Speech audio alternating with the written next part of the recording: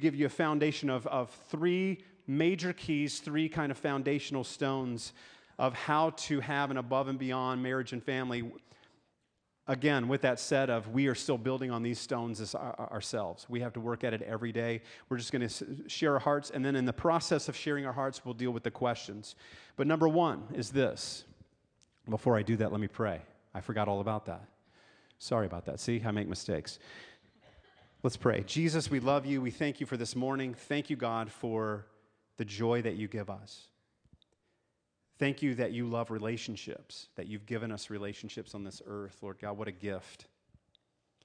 And Lord, today, our simple request, our simple heart's desire is this, that you would be lifted up.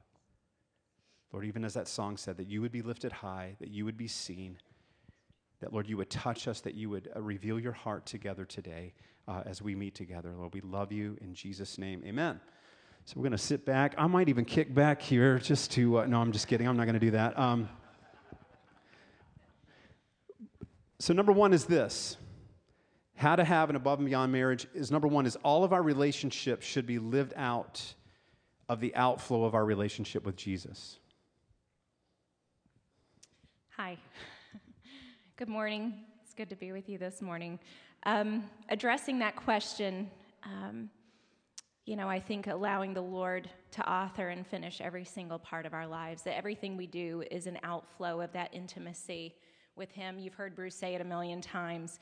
It's living the life, not just saying it, living it, doing what the Lord has called us to do, and allowing the Holy Spirit to flow through us and listening to His voice, intimacy with Him out of that place, mind, soul, body, spirit, everything being committed, covenanted with the Lord and living the way He has called us to. And this is a process, but it should be our goal, to be changing from glory to glory, to becoming more and more like Christ Jesus and revealing Him through our brokenness and through our obedience and our faith in Him.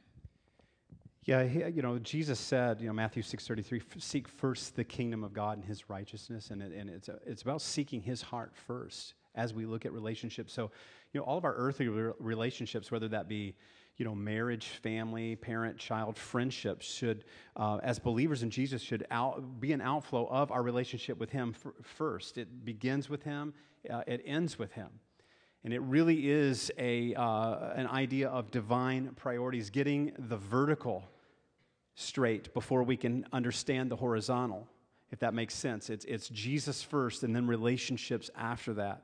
I mean, He does give us earthly relationships, but it is getting the relationship with Him and that divine priority. But a lot of times as human beings, and the tendency as human beings is we get that backward. We put the earthly relationships before Him.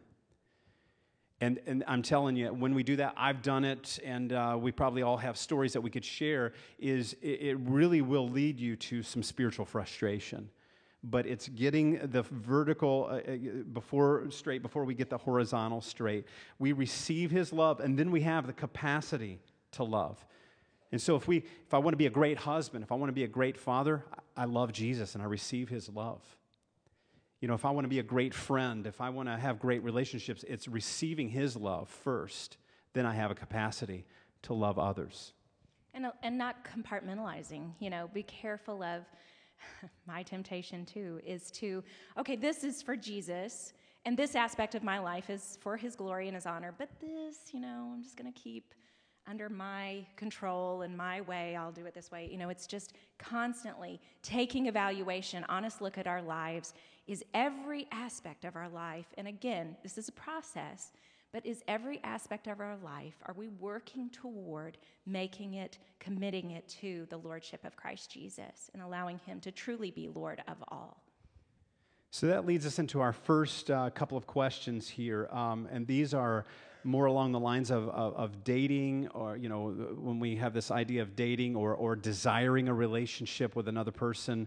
God gives us that desire, but we're going to kind of deal with those questions as we go along. So the first one's kind of dating / desiring a relationship. The first was from a teenage girl concerning a relationship, and she says this: what does a teenage girl do when they're supposed to be in a relationship with a Christian guy, But he doesn't contact her even when he tells everyone that he's dating her. What should she do? She feels deserted and confused. And the second one is this. Someone says, I've had someone in my life before, and I miss having someone in my life to hold, to care for, to cry on their shoulder, to share my days with. And then also they talked about how the physical need is still there as well. And so just framing these first couple in that first couple of questions in the mindset of desiring relationship or having been in a dating relationship, and this is not just teenagers either. This teenage girl put this question there, but there are adults that date and are looking and they're searching for relationship. And the first thing that I do is before we specifically deal with the questions is that we find our identity in Christ first. Again, to go back to how we began this, is to seek Him first. He does put longings in us. He puts longings for relationships, but all of those have to be in the right order. Again, if we're looking for the relationship to fill something that Jesus can only fill, that's going to be a frustrated person. And so, number one is that we ultimately need Jesus and having things in the right order. For the young girl that asked this question, I just encourage you, maybe this guy's a really great guy, but maybe he's just not ready. And perhaps the Lord will bring you together at another point in time, but right now, if he can't show the same level of commitment that he's saying he is or desiring to, and he tells everybody else that, but he's not treating you that way, just take that as, you don't have to be offended, take that as direction from the Holy Spirit, that God is saying, wait right now. His timing is perfect, and you can trust it. And he loves you, and perhaps he's wanting to draw you closer and do things in your heart and draw this young man closer and do things in his heart. Maybe that young man will be ready later on, or perhaps the Lord will bring another person into your life. Submit everything you do to the Lord. And as Bruce said, it is important that every aspect of our lives, again, is committed to the Lord. Even the good things that God gives us. God does. He's a giver of awesome gifts. He loves relationship. He invented it.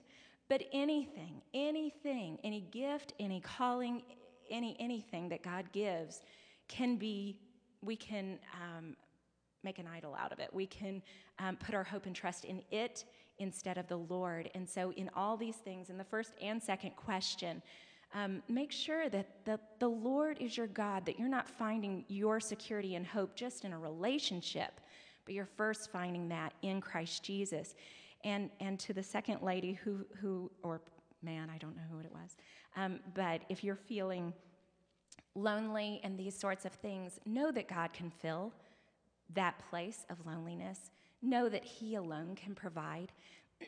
If He's not provided someone for you at this time, again, His timing's perfect. You can trust that. And all that means is He wants you for Himself, and He has awesome things that He alone can do and work in your life. You can take it as a compliment. He wants you for Himself. He doesn't want to share you. And just wait for the perfect timing of God. And trust in Him, get your identity fully secured in Him. And oftentimes, when you do that, you get so content that you don't even realize that you're alone anymore. And then God brings that right person. It's just amazing how that works. So again, find your security. That's an awesome thing. That's a high calling. God's not leaving you out or forgetting you. He is calling you to Himself. That's an awesome thing. Take it as a compliment. And going back to the foundational passage, seek first His righteousness. Seek first the kingdom of God and His righteousness. Jesus first. As a dad to that teenage girl, run to Jesus and away from that boy. There's a word of the Lord for you. Yeah, amen. Thank you for that. But anyone that longs for a relationship, and there's this quote that had, was going around for a while, but it's this, and young people, I want you to get this in your spirit, older people too, but seek Jesus to the point where you want someone that they have to seek Jesus to find you. Isn't that good? I didn't come up with that. I wish I would have. But that's the place you want them to be, is that they have to come to Christ to find you because you're so close to the Lord. You know, in Proverbs, and I love this passage, but it says that he who finds a wife finds a good thing and obtains favor from the Lord, and I shout amen from the rooftops for my wife. But you know what? That passage is something that we all need to get in our spirit, but it says, he who finds a wife, in the Hebrew, it's not he who is searching around for a wife. It's he who is got his eyes on the Lord and stumbles upon like a treasure. And again, so we have to get these in the right alignment and right priority, is that we seek him first. And it's, do we trust him with that relationship? Do we trust him that he wants good for us? To anyone that longs for a relationship, let me say this: there are worse things than being alone.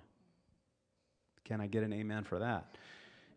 We've counseled people, we've talked to people that have regrettable relationships that they found themselves in because maybe they manipulated and they had to have that relationship, and then they have a lot of regrets on the other end of that. There's worse things than being alone, and and we can make relationships an idol, as Athena said, and we can. I said this earlier, but we can look to a person to fill something in us that only God can.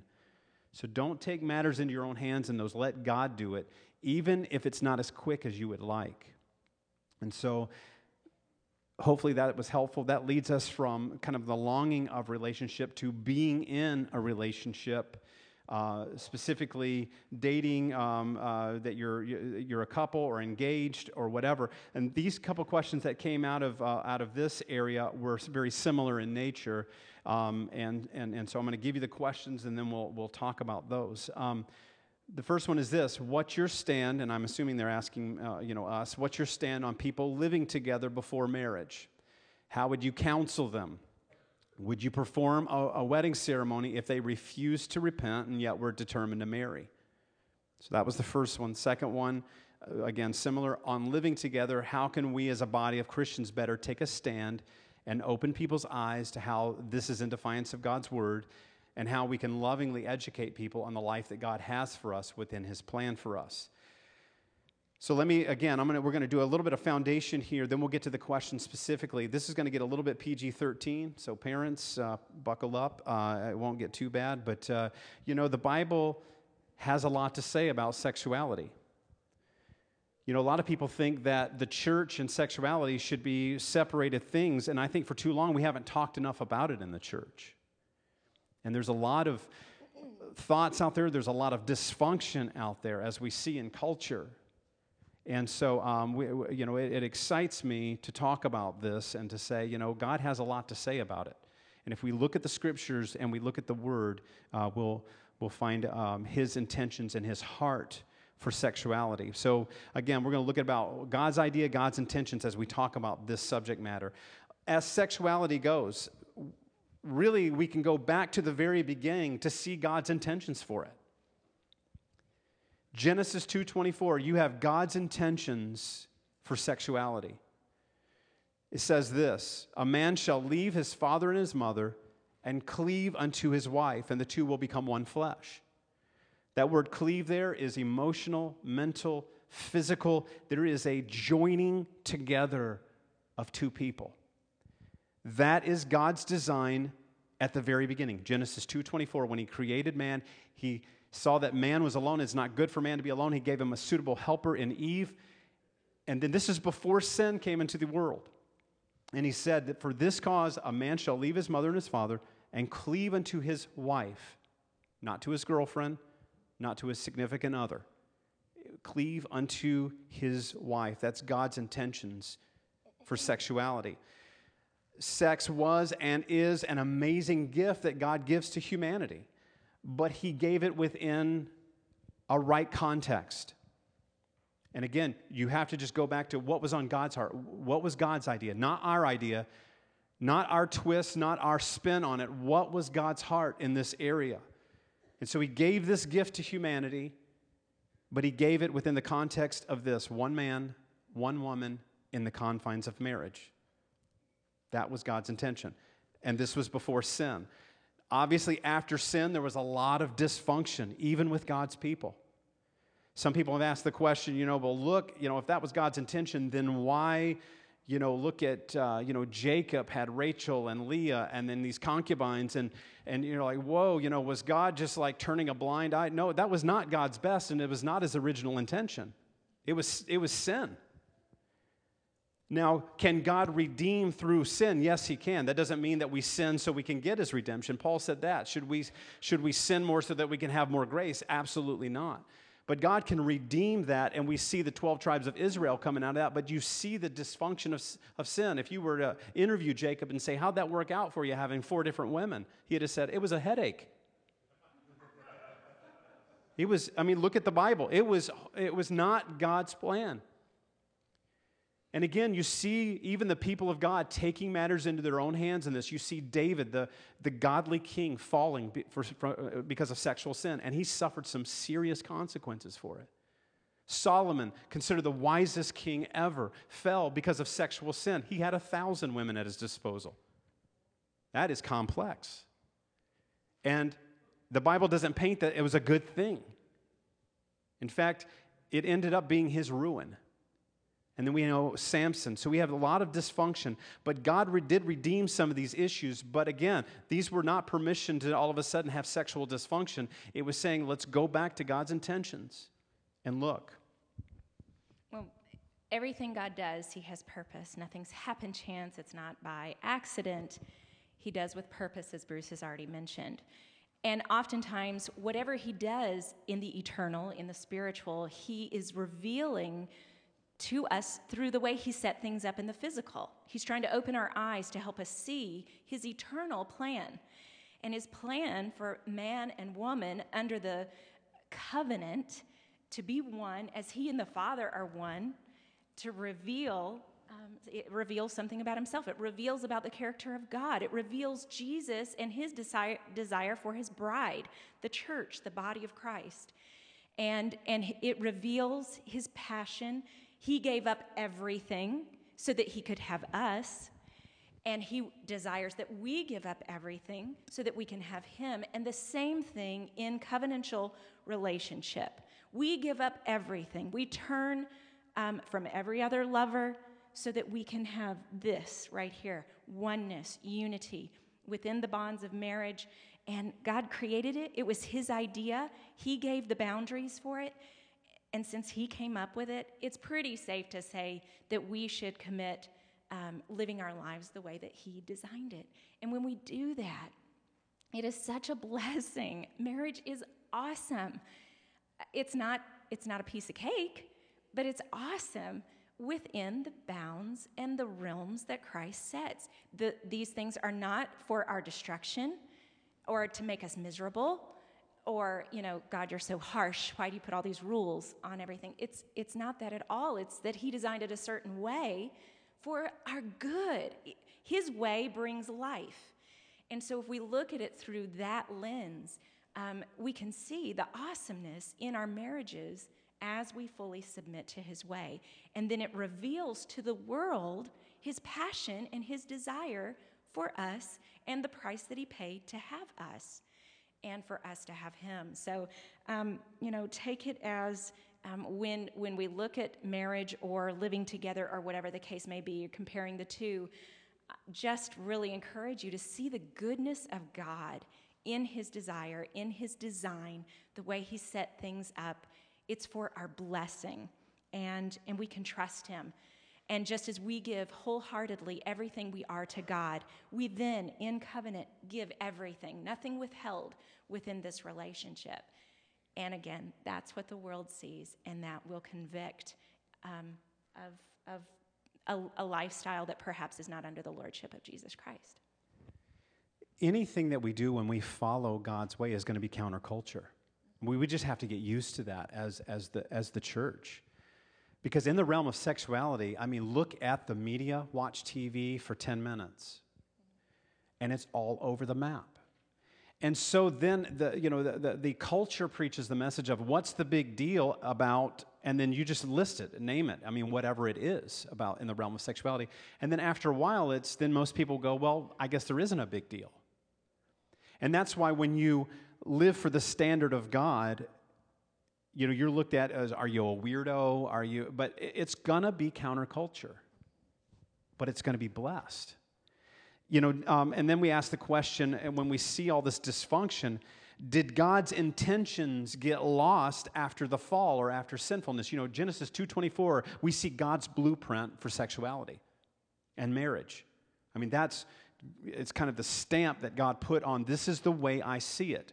Then obviously after the fall, after sin, you have a lot of dysfunction. Did God's intentions, the original blueprints, get lost after the fall? Absolutely not. Listen to what Jesus says, Matthew 19:5. He repeats the Father. So Jesus is on the earth, and he says, for this reason, a man shall leave his father and his mother, and he shall be joined or cleaved unto his wife, and the two will become one flesh.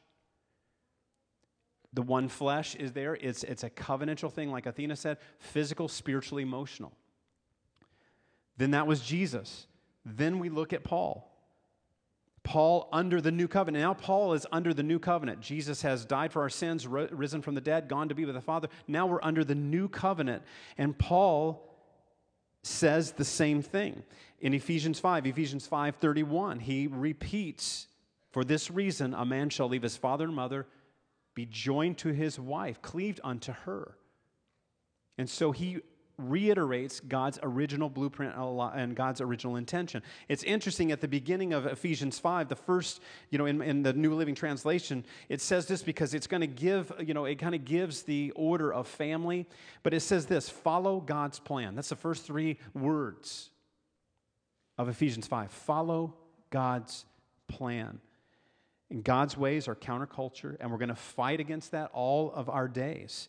But again, Paul says under the new covenant to cleave unto our wife. The man shall leave his father and mother and cleave unto his wife. And then all throughout his teachings, and we're going to get more specifically into the question itself, but all through Paul's teaching, and you can find it everywhere, Romans, 1st and 2nd Corinthians, Galatians, Ephesians, and he will say this phrase over and over, and you can find it in Scripture. And he'll either say it like this or exactly this statement. But he says, flee sexual immorality. Flee sexual immorality. As he states the blueprints of God, then he says, flee sexual immorality. Some places, like 1 Corinthians, he gives kind of specific lists of what sexual immorality is. So he says for us, as the people of God, to flee or get away from it. And so what is sexual immorality? We ask the question. Well, if you look at God's intentions, look at his blueprint, sexual immorality can be defined as this: sexual acts outside of God's intentions. And he lists some of them: adultery, fornication, lust. Some of the sinful issues are in our mind. Jesus said, he said, you heard it says that if you have adultery with a woman, that, it breaks God's law. He said, I tell you the truth. If you look at a woman with lust in your eyes, you have committed adultery with her in your heart. So Jesus even deals with what's going on the inside. But adultery, fornication, lust, homosexuality, these are all sins that Jesus calls us to turn from, repent, and turn to him. And what is that whole idea of repentance? And then repentance has gotten a negative rap through the years. But repentance is wonderful. Acts 3, it says this: when we repent, we have times of refreshing from the Lord, and we do it God's way. And we turn away from our way of doing it to God's way of doing it, and it's a great blessing. And so, again, sexual immorality is any sexual act, physically or mentally, outside the confines of marriage between a man and a woman. So then we can say, what is sexual morality? If he says flee sexual immorality, it's God's way. It's holy sexuality.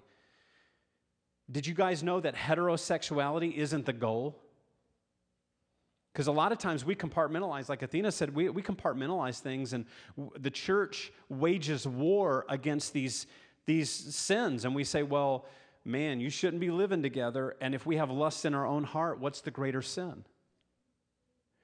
And we can battle against the homosexual community. And friends, let me tell you, our battle is not against the homosexual community. It is not to say, well, we're going to convert homosexuals to heterosexuality. No, it's to convert all of us to holy sexuality. Because we can lambaste people And if I have sin in my own heart, if I have lust issues, what am I looking at on the computer and the TV? Where's my mind racing in the privacy of my own home? And God is calling all people, saying, I'm calling you all to holy sexuality and my intentions for your lives because I have good things to give you. But again, God's beautiful gift of sexuality to one man, one woman in the context of marriage. Cleaving together, total connection, emotionally, physically, spiritually. And I look at this, God's gift of sex is like a Ferrari. Yes, the car.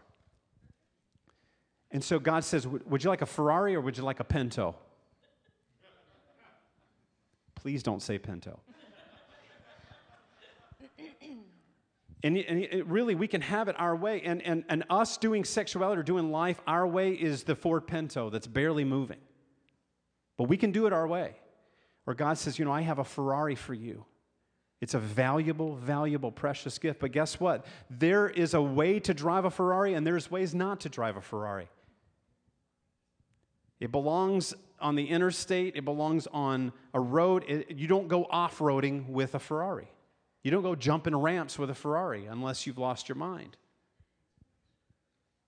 And so there's a confinement of how you're supposed to drive it. And that's the way God gives us sexuality. It's a wonderful, precious gift that he gives us.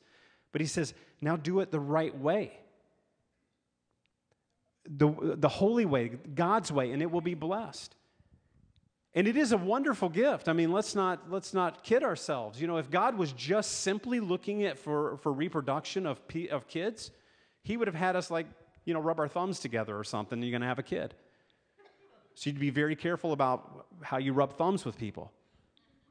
I mean, he could have done it that way, but he's given us this wonderful, amazing, pleasurable gift. But he says, now I'm giving you the gift. How are you going to handle it? Well, one thing I like to think about when I've shared this with teenagers years ago, when you're thinking of the gift of sex and sex before marriage, it's often like if you're, as a parent, if we were to give our kids their Christmas gifts in January, the January before the December, and let them open them, let them play with them, let them tear them apart, let them do whatever they want for that, up until December, all that time. And then the night before Christmas, we go get those same gifts and wrap them up and put them back under the tree and let them open them again on Christmas morning. That sounds absurd. We wouldn't do that. The gifts a lot of them are broken, used, discarded. The kids are disinterested. They know what they are. It's not as valuable anymore. And oftentimes that's how we've treated sexuality, or we as the children of God, demanding our gift ahead of time instead of waiting patiently for what God has and the surprise and the joy. And that's kind of a lame comparison. However, the principles are still true. God has given us this awesome gift. He's the creator. He designed it. He made it. Let's wait. And let me tell you, waiting is worth it. If you wait and you do it within the realms of marriage, the blessing that is there, sex within marriage is awesome, and it gets better and better and better as you commit your ways to the Lord and submit to his will. That's how he designed it. He designed it as a gift, and he wants to give it to each and every one of us. It's not just for a special few, it's for all of us, but it's within the way he designed it to be. And so I encourage you, even if you have failed, God can redeem and restore today. Don't take it as condemnation that, oh no, I've made a mistake. I've chosen to go my own way. There's forgiveness, there's healing, and there's redemption if you have. And if you would like to be redeemed, you can turn from this and go a different way, and the Lord will restore and can restore and heal what the enemy or what you have chosen to do in going your own way. But sex is awesome, and it's a gift, but we must submit it to the lordship of Jesus Christ. Yeah, it goes back to trusting God. Does he want good for us? He does. And a lot of times we can see, well, that seems like, is God trying to be a killjoy? Absolutely not. When we do it his way, it is way blessed. And then a lot of people will go, well, I have these physical needs and stuff. And again, I understand that, especially as a man, I understand that. But we have to subject those things to the Lordship of Christ every day. It's about, it's about taking up our cross too. Because when we do, we get life, an abundant life that Jesus promises. And this realm of sexuality is a part of those good gifts. And you see it in Song of Solomon. I love the Song of Solomon where, it's a pretty provocative book.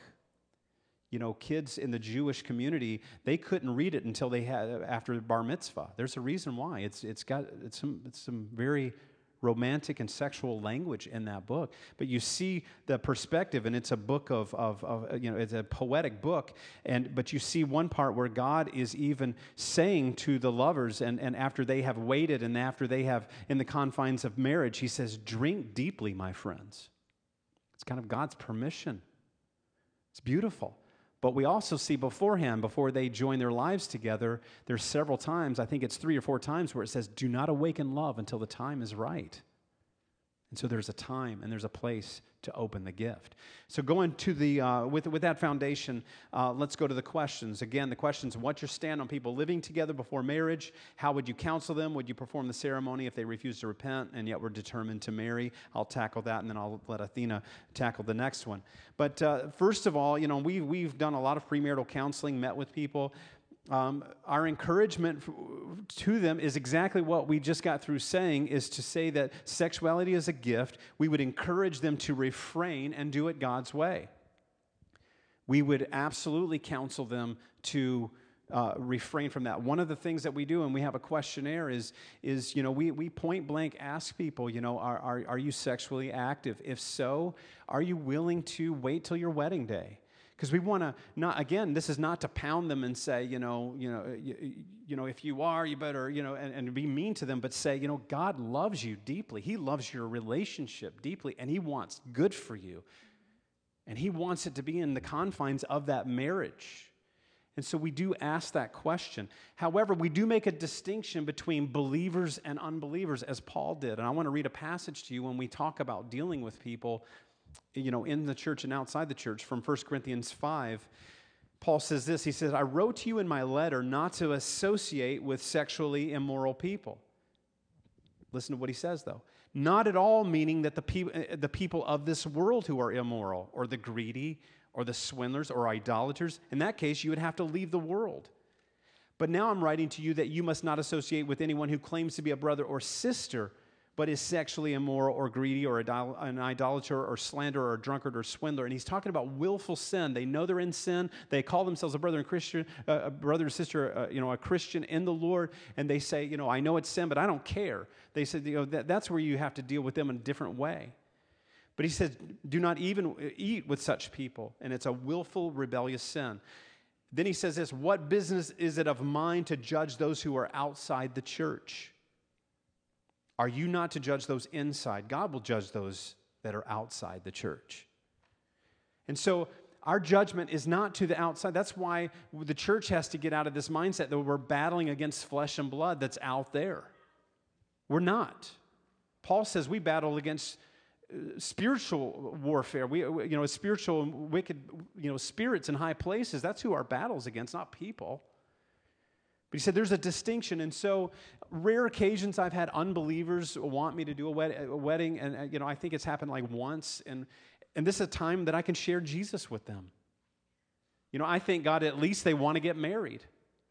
The one couple that were not believers, I asked them, "Why do you want to get married?" Because it kind of, the culture says just live together. Why do you want to get married? And they said this. They said, "We want to do this thing the right way." I was kind of impressed with that answer, and I was able to share with them God's way, that Jesus loves them and that He's got a plan for them. But to answer the question specifically, if they are believers, if they love Jesus, and they just say, what, we can't refrain. We're sexually active, we're living together, and we just won't do that, then I would say you probably need to find someone else to do your wedding.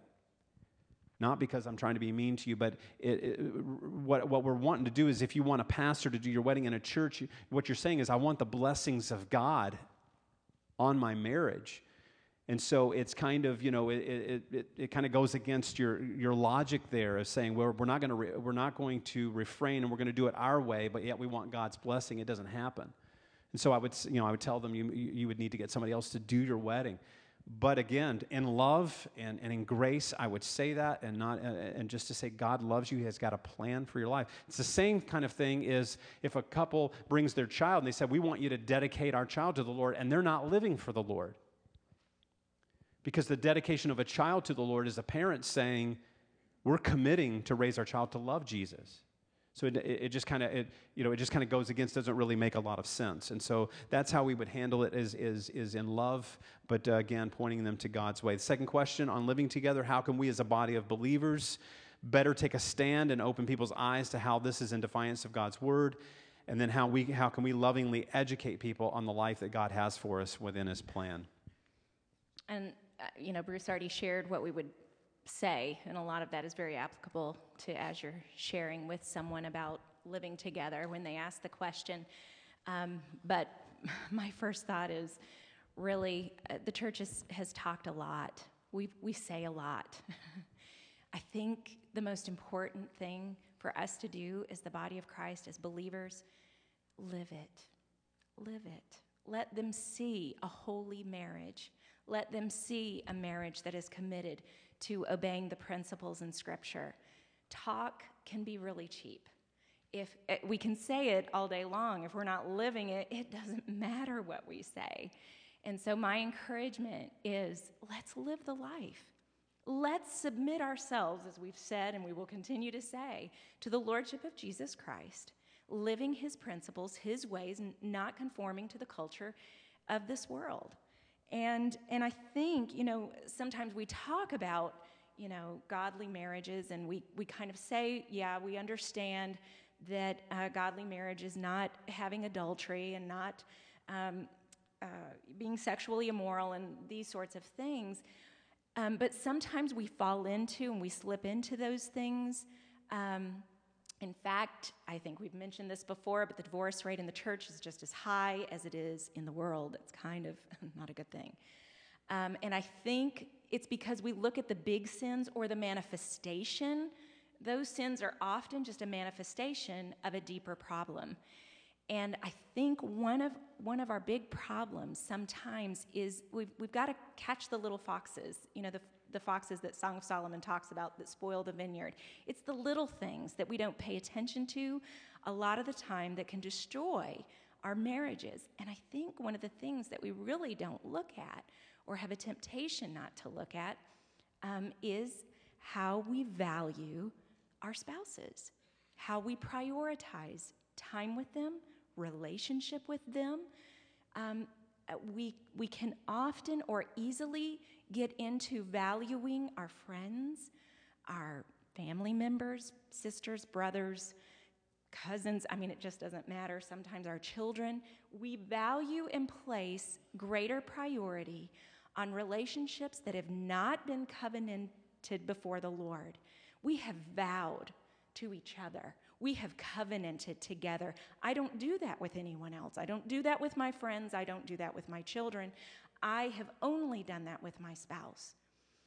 And so then the relationship takes on a whole new priority, just as it does. Again, we see the patterning or the paralleling of what Christ has done for us in relationship and how we must commit our lives wholeheartedly and prioritize our relationship with Christ Jesus. So must we prioritize our relationship with our spouse, first and foremost. No ifs, ands, or buts about it. Now, again, I say that there are seasons, there are times, there are struggles that we have. We might need outside intervention. It's good to have accountability partners, but really, they must be taken in the context that the marriage and the relationship and the accountability that we share goes far, far, far above those type of relationships.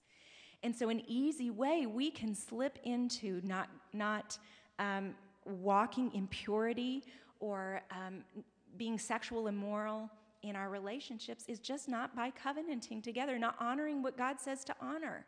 And that is our relationship with our spouse first. first and foremost. Of course, not above your relationship with God, but it should be God, us, and then our children. That's the order. And so it is absolutely vital, and the statistics prove it. We're falling apart at the seams in the church.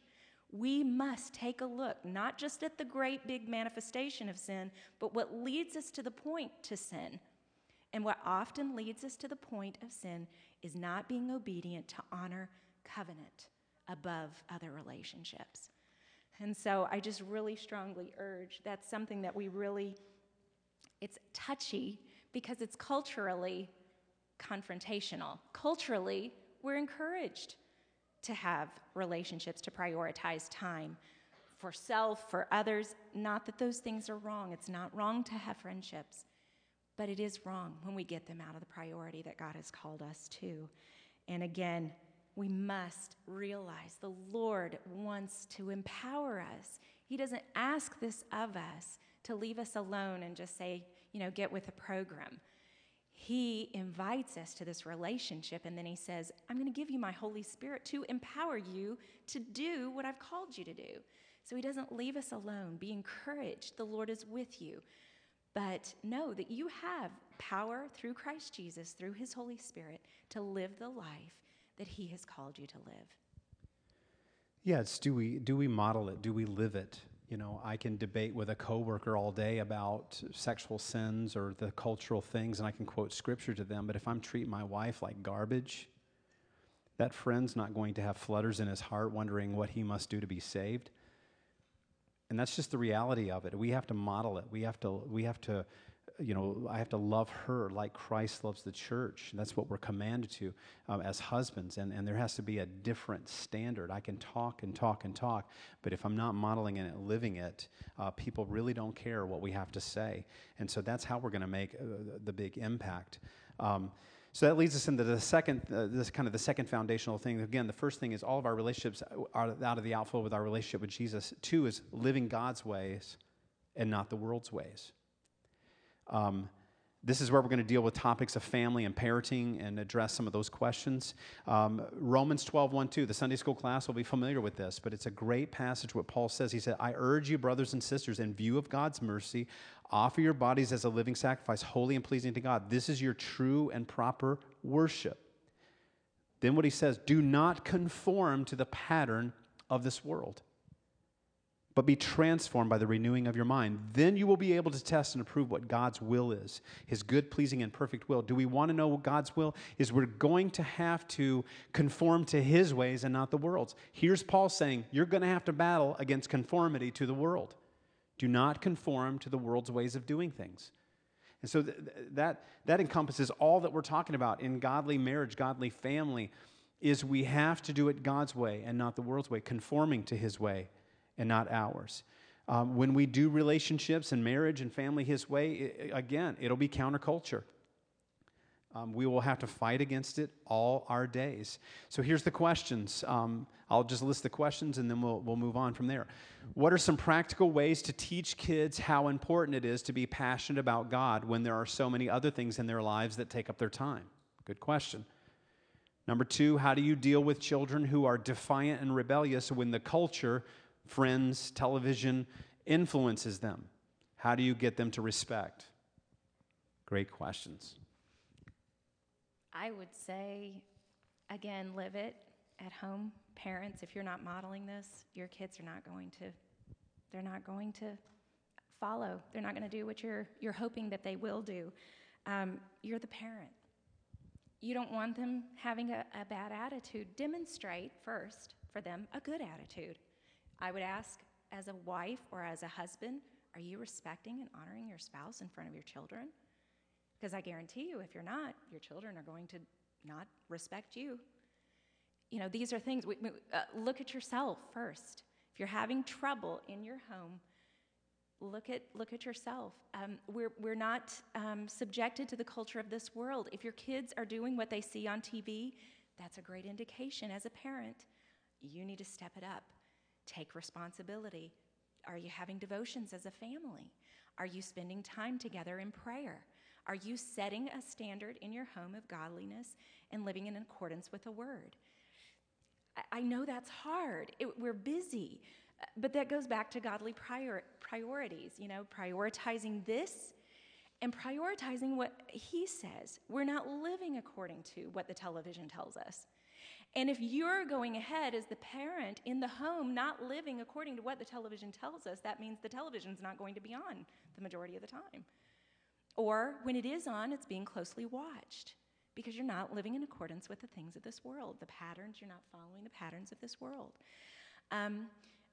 If your child is rebellious, we just dealt with a situation in our own family of a difficulty that one of our children had in relationships. And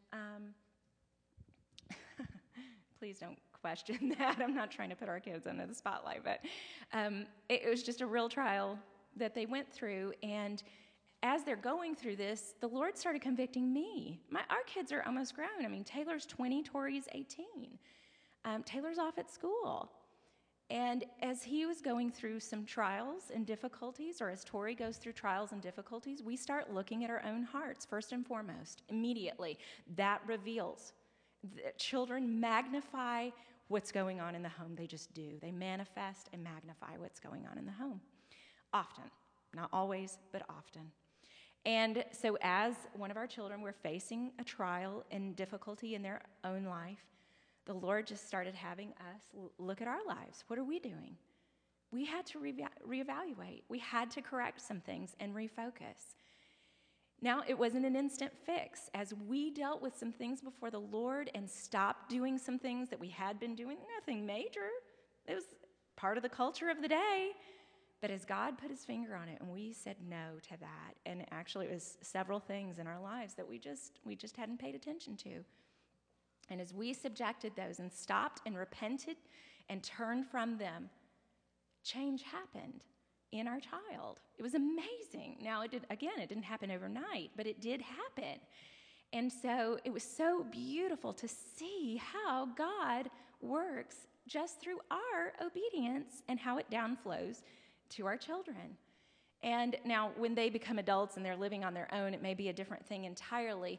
But where I can be responsible as a parent, I need to be. God has given us our children. He's not given the state your children. He's not given the school your children. He's not given the church your children. He's given you your children. You will be held responsible for your children. You will. You will answer to God for your children. Not Bruce and me, not Pastor Barry. It will be you before the Lord. We are here to assist and come alongside, but we will not answer. The schools will not answer for your children and how you raise them. You're responsible. You have the power. You have the authority as the parent to turn off the television. If you don't want your child being rebellious, you can require them not to be rebellious. Give them consequences for their actions. Hold them accountable. Hold yourself accountable before the Lord. And then see what God will do. Oftentimes, when we are having other troubles or difficulties in any aspect of our life, of course, we take it to the Lord in prayer. Pray with your spouse if you have a spouse. Pray with your spouse. There is power in prayer. God answers. When we pray in accordance with his word, he answers us. And so pray. Pray the word. Ask the Lord what he's saying, what he's doing. He will tell you, but be prepared. When he tells you, it's often not necessarily what we want to hear or what we want to do, but be prepared to obey. And also, we pray, I'll go through Scripture and find out what pertains to, whether it's if we're dealing with rebellion in the home, if I'm dealing with a bad attitude, whatever the case may be, what I do is write Scriptures down on note cards and pray them. Pray the Scriptures that pertain to that. I get the truth in my mind so that it washes, the Word washes us and renews us to think correctly, to act correctly. And it's amazing how powerful it is. And sometimes we need outside help, but oftentimes if we will do this, if we will just seek the Lord and obey his word, it's amazing how he takes care of these situations. It's beautiful. So I just encourage you, the word is powerful, prayer is powerful, and you're the parent. You make the changes, you lead the way, you set the spiritual thermostat in your home. You set the pace. They watch you. They're going to do what you do. When the consequences arise, listen to those consequences. Perhaps they're not getting enough time with you. Maybe you're not lovingly disciplining them the way they need to be disciplined. Maybe you're too busy. Maybe you need to cut back your schedule so that you can give your child the time they need. And so I just encourage you, do these things. It is countercultural. It takes time. Prioritize, these things and do what is necessary in these areas and watch God work. He really will work. Parents lead the way. As a dad, I want to speak to the dads. Dad, you are the initiator. I mean, the Bible calls you the priest of the home. You are the initiator. We are called to lay down our lives for our wives. We are to not frustrate our kids. Engage your family, Dad. Again, we've gone back a few weeks ago, we've gone back and kind of talked about the movie Courageous, but in there, it's a call to fathers. And, and they stand up and they have this resolution saying, who's going to lead my family? I will. Who's going to lead this thing? I will. I'm going to take responsibility for what God has placed on me. So dads, get engaged with your kids. Spend time with them. Talk with them. Lead the way. Single moms, God bless you. Single moms are heroic in our culture today. That's where you just allow God to be the father to your kids, and you're married to Jesus. And I don't say that lightly at all. It's really the truth. But just adopting those things in your home. But parents, we do lead the way, and we initiate. Are we laying our lives on? Do we model the passion that we want our kids to walk in? Do we model that for them? Are we just passionate outwardly and not living differently? And those are just things that we have to take that examination of our own lives. Divine priorities are driven by the parents. We disciple them for better, for worse. We are the chief disciplers of our kids. Not Sunday school, not children's church, not youth group, not the church. The parent is the chief discipler of the kids. And so they become what we are. Help them, the first question is if they're at busy lives, help them to cut down on what takes up their time. Number one, by you doing the same thing. Because if we tried to tell them, oh man, you're too busy, and we're busy, it's a contradiction. But to help them to carve out that time and help them to say, let's do this together. Because I'm overly busy. We live in a busy society, so we have to carve out those times. And guess what? We carve out the time for the things that we want to do. We really do. But we have to help them. We have to disciple them. We have to cut down on busyness ourselves. Make time for family. Folks, do it. Make time for your family. Spiritually, fun times together, have meals together. If your kids are small, what we used to do is we did puppet shows with our kids. We'd do Bible stories with puppet shows. We'd turn on praise and worship music around the house, and we would dance, and our kids loved that. Be creative. It can be fun. When your kids are older, carve out that time. They're not going to be as excited about it as a puppet show, but but carve out the time. Say, let's do a family devotion together. You're going to have to do your homework. Find something. Do some research of finding a good devotional that will engage your kids, to ask some questions. Be prepared to do that and to lead the way. And so many people, when you ask them, about their quiet times, or, do you have family devotions? There's a common response of, well, we need to do more of that. I'm saying do more of it.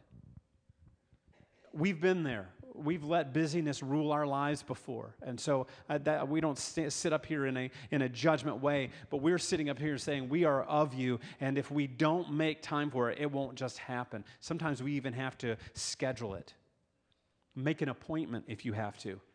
If somebody calls and you're having family time, you're in an appointment right now. It's okay to say no to people. It's okay to not take that phone call. Now, I know that there's times where it's emergencies and you have to take those, but I'm saying you have an appointment with your family, because it's easy just to put that on the back burner, and we let our family suffer when we're out here doing the rest of this stuff. If we're having family time and we've carved out family time, do not be offended if I don't take your phone call. I won't, because this is priority, and it's an appointment. Well, and that's one of the requirements in Scripture, if you are a pastor, that if you can't guide your house, you can't guide the house of God. And so we have the responsibility, again, and for the world looking on as Christians, if our families are falling apart just as much as the world, they don't want what we have. They're not interested. But if they see a difference by us taking that time, prioritizing what God prioritizes, not the culture of the day, not what's convenient, but listening to God, listening to His Holy Spirit, letting Him empower you, it is beautiful to see how His hand will work and bring unity and oneness in your family. It really God's way of doing relationship is laying our lives down for one another. I mean, all throughout. Ephesians 5 just kind of gives you a rundown of husbands and wives. Kids, let me just talk to the kids real quick. There is, in Scripture, there's a commanded blessing for you that if you honor and respect your parents, it says you'll have long days upon the earth. It's the first command with a promise back in the Old Testament. Let me just go ahead and say, kids, you don't know more than your parents. All the parents said amen. You might have more knowledge than your parents, but you don't have more experience than them. This recent thing that we dealt with our kids, you know, when you're able to talk to your kids from a level of experience, isn't it amazing how experience gives you great education? And if we let experience teach us, and this was one of the things that it was said to one of our kids that was dealing with some things is, I said, I'm not coming to you from a place of where I've got it all figured out. Let me put a little education on you from experience of where I have blown it. You know, let me tell you about the mistakes that I made to help you maybe not make those same mistakes. And so, kids, honor your parents. That will be counterculture, kids. The TV, it makes parents look like idiots. They're stupid. They don't know anything. And it's kind of a normal thing that the kids, we're going to tell our parents what to do, and we're going to tell them what is this and what. That is not biblical. And to honor and respect your parents is counterculture. And if you're friends, you might see your friends, you're over there at your friend's house, and they just kind of tell their parents what to do, and they're kind of barking at their parents. That is not biblical. Honor your parents, but parents lead the way. And so this leads us into the last thing. We're going to close down with this. So, putting Jesus first in all of our relationships. Secondly is living God's way and not the world's way. And then thirdly is in all things walk in the grace, mercy, and redemption of Jesus. You know, a lot of what we have said has been kind of passionate and counterculture. But I hope that you hear our hearts in all of this. We have seen too many times in our own family, the family be destroyed. We've counseled countless people that, you know, you just wish you could share with them, there's a better way, you know, and you try to express that, and oftentimes it's too late, or there may be unwillingness there, or whatever. I'm tired of the enemy destroying the family. I'm tired of the enemy taking what is rightfully ours through Christ Jesus, what He died and paid for and purchased for us, that we get to have as our inheritance. There is a condition, we have to choose it. He will not bully us. He will not override our will. We have a choice. And so my heart is, and our heart is, for families to succeed, to thrive, to flourish, to be established, to be unified, to have joy, to love each other. This is our passion. And so we share these things out of a place of passion and love, but yet at the same time strongly saying, you know, it's like a kid before they run out in the street. You're not just going to say, stop. You're going to get run over. You express yourself to get their attention, and that's our heart, you know. I know most of you know all of this anyway, but our heart is, for those of you who may not know, wake up. The Lord has awesome things, promises that are true. They are yes and amen. He's not a man that He can lie. If we will just obey and listen to what He has to say and trust Him, He wants to give us awesome gifts. He is a giver of good gifts. I promise, it's true. I've lived with obeying him, and I've lived without obeying him. And trust me, you don't want to live not obeying. It's just not worth it. So our passion is, and what we have to share is out of a place of great love and just saying, his ways are higher, they're better. We don't always get it, but we can trust, and he's so trustworthy. Yeah, I love my marriage, I love my family, and we're passionate about this topic, but we're not perfect. Mm-hmm. We don't sit up here on these gold thrones coming from a place that we have it all figured out. And none of us walk it out perfectly, and we don't want today to be this overwhelming burden to you. And so, it sometimes can be a conviction and a burden, and let the Holy Spirit do his work in you. And take the conviction of the Holy Spirit, because that's good. God's discipline's wonderful. But as we somewhat, it can be burdensome, let us lift this off of you right now, because, in all things we can walk in the grace, the mercy, and the redemption of Jesus, because that's what we find in him. As Athena said, marriage and family are under attack in our culture. And Jesus loves relationships. He gave us relationships, and he desires, most importantly, that he is at the center of those relationships. The last question was this, and the reason why we're dealing with this topic about, grace, mercy, and redemption is this. How does someone shake guilt when they know that what they've done and they needed to do, but they've been forgiven? But Satan keeps reminding and bringing up the past wrong, even when it's been done and forgiven. Can we hear an amen to that question? Because we all deal with that.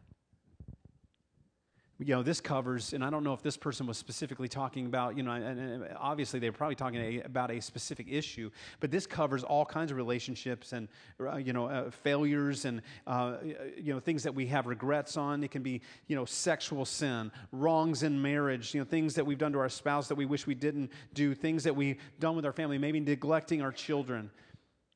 And so we can all gravitate to this of how do you receive that? And it's to know that we have amazing promises in Jesus. That's the wonderful thing that we have in Christ. 1 Peter 4:8, it says this, and I think this is such a great relationships passage. Above all, love each other deeply,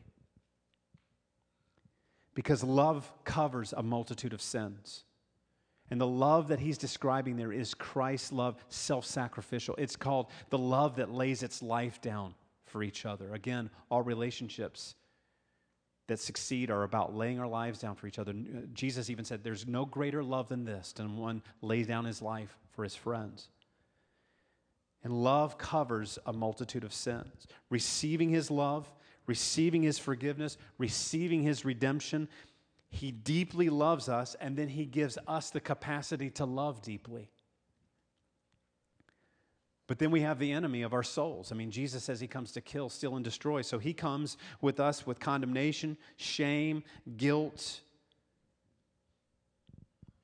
And the way we combat that is this. Do we really believe what Jesus says about us?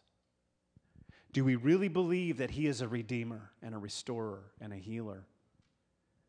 Conviction is good, discipline is good, but the enemy tries to convert that to shame and guilt. And then Paul says this so wonderfully. He said, there's no condemnation for those that are in Christ Jesus. If you've blown it in any of these areas, which, we all have stories, you need to know that he loves you. He longs to forgive you. He longs to set you free. Who the Son sets free is free indeed.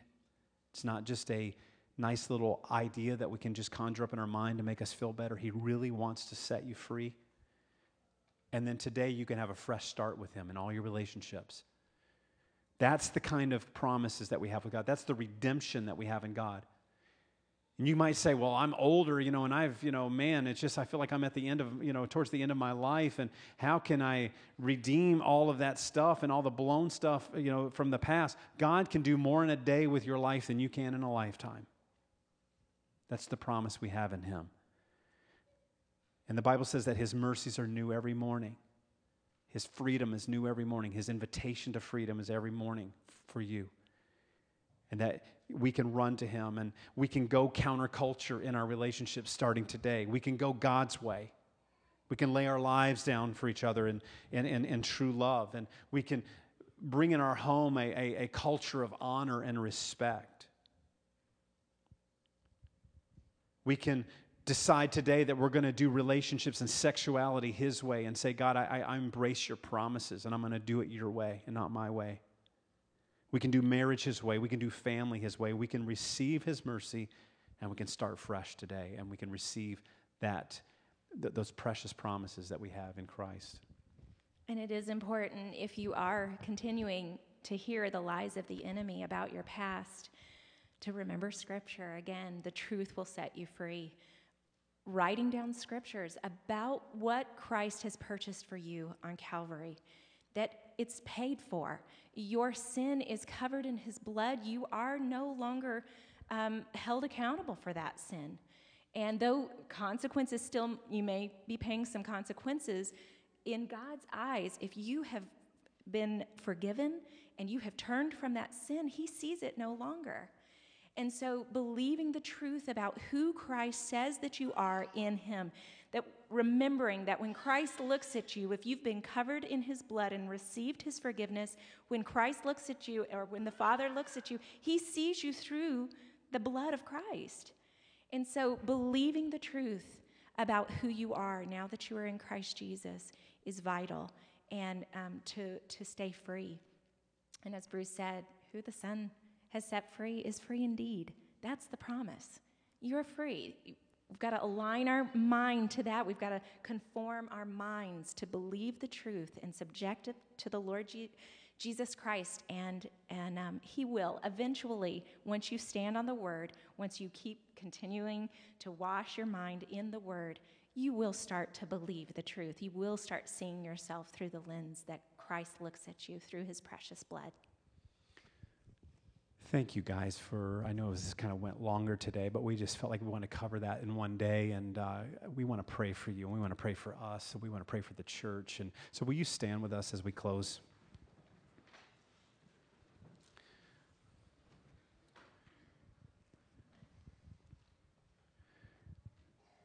Let's just agree in prayer together. Father, in Jesus' name, Lord, we run to your throne today.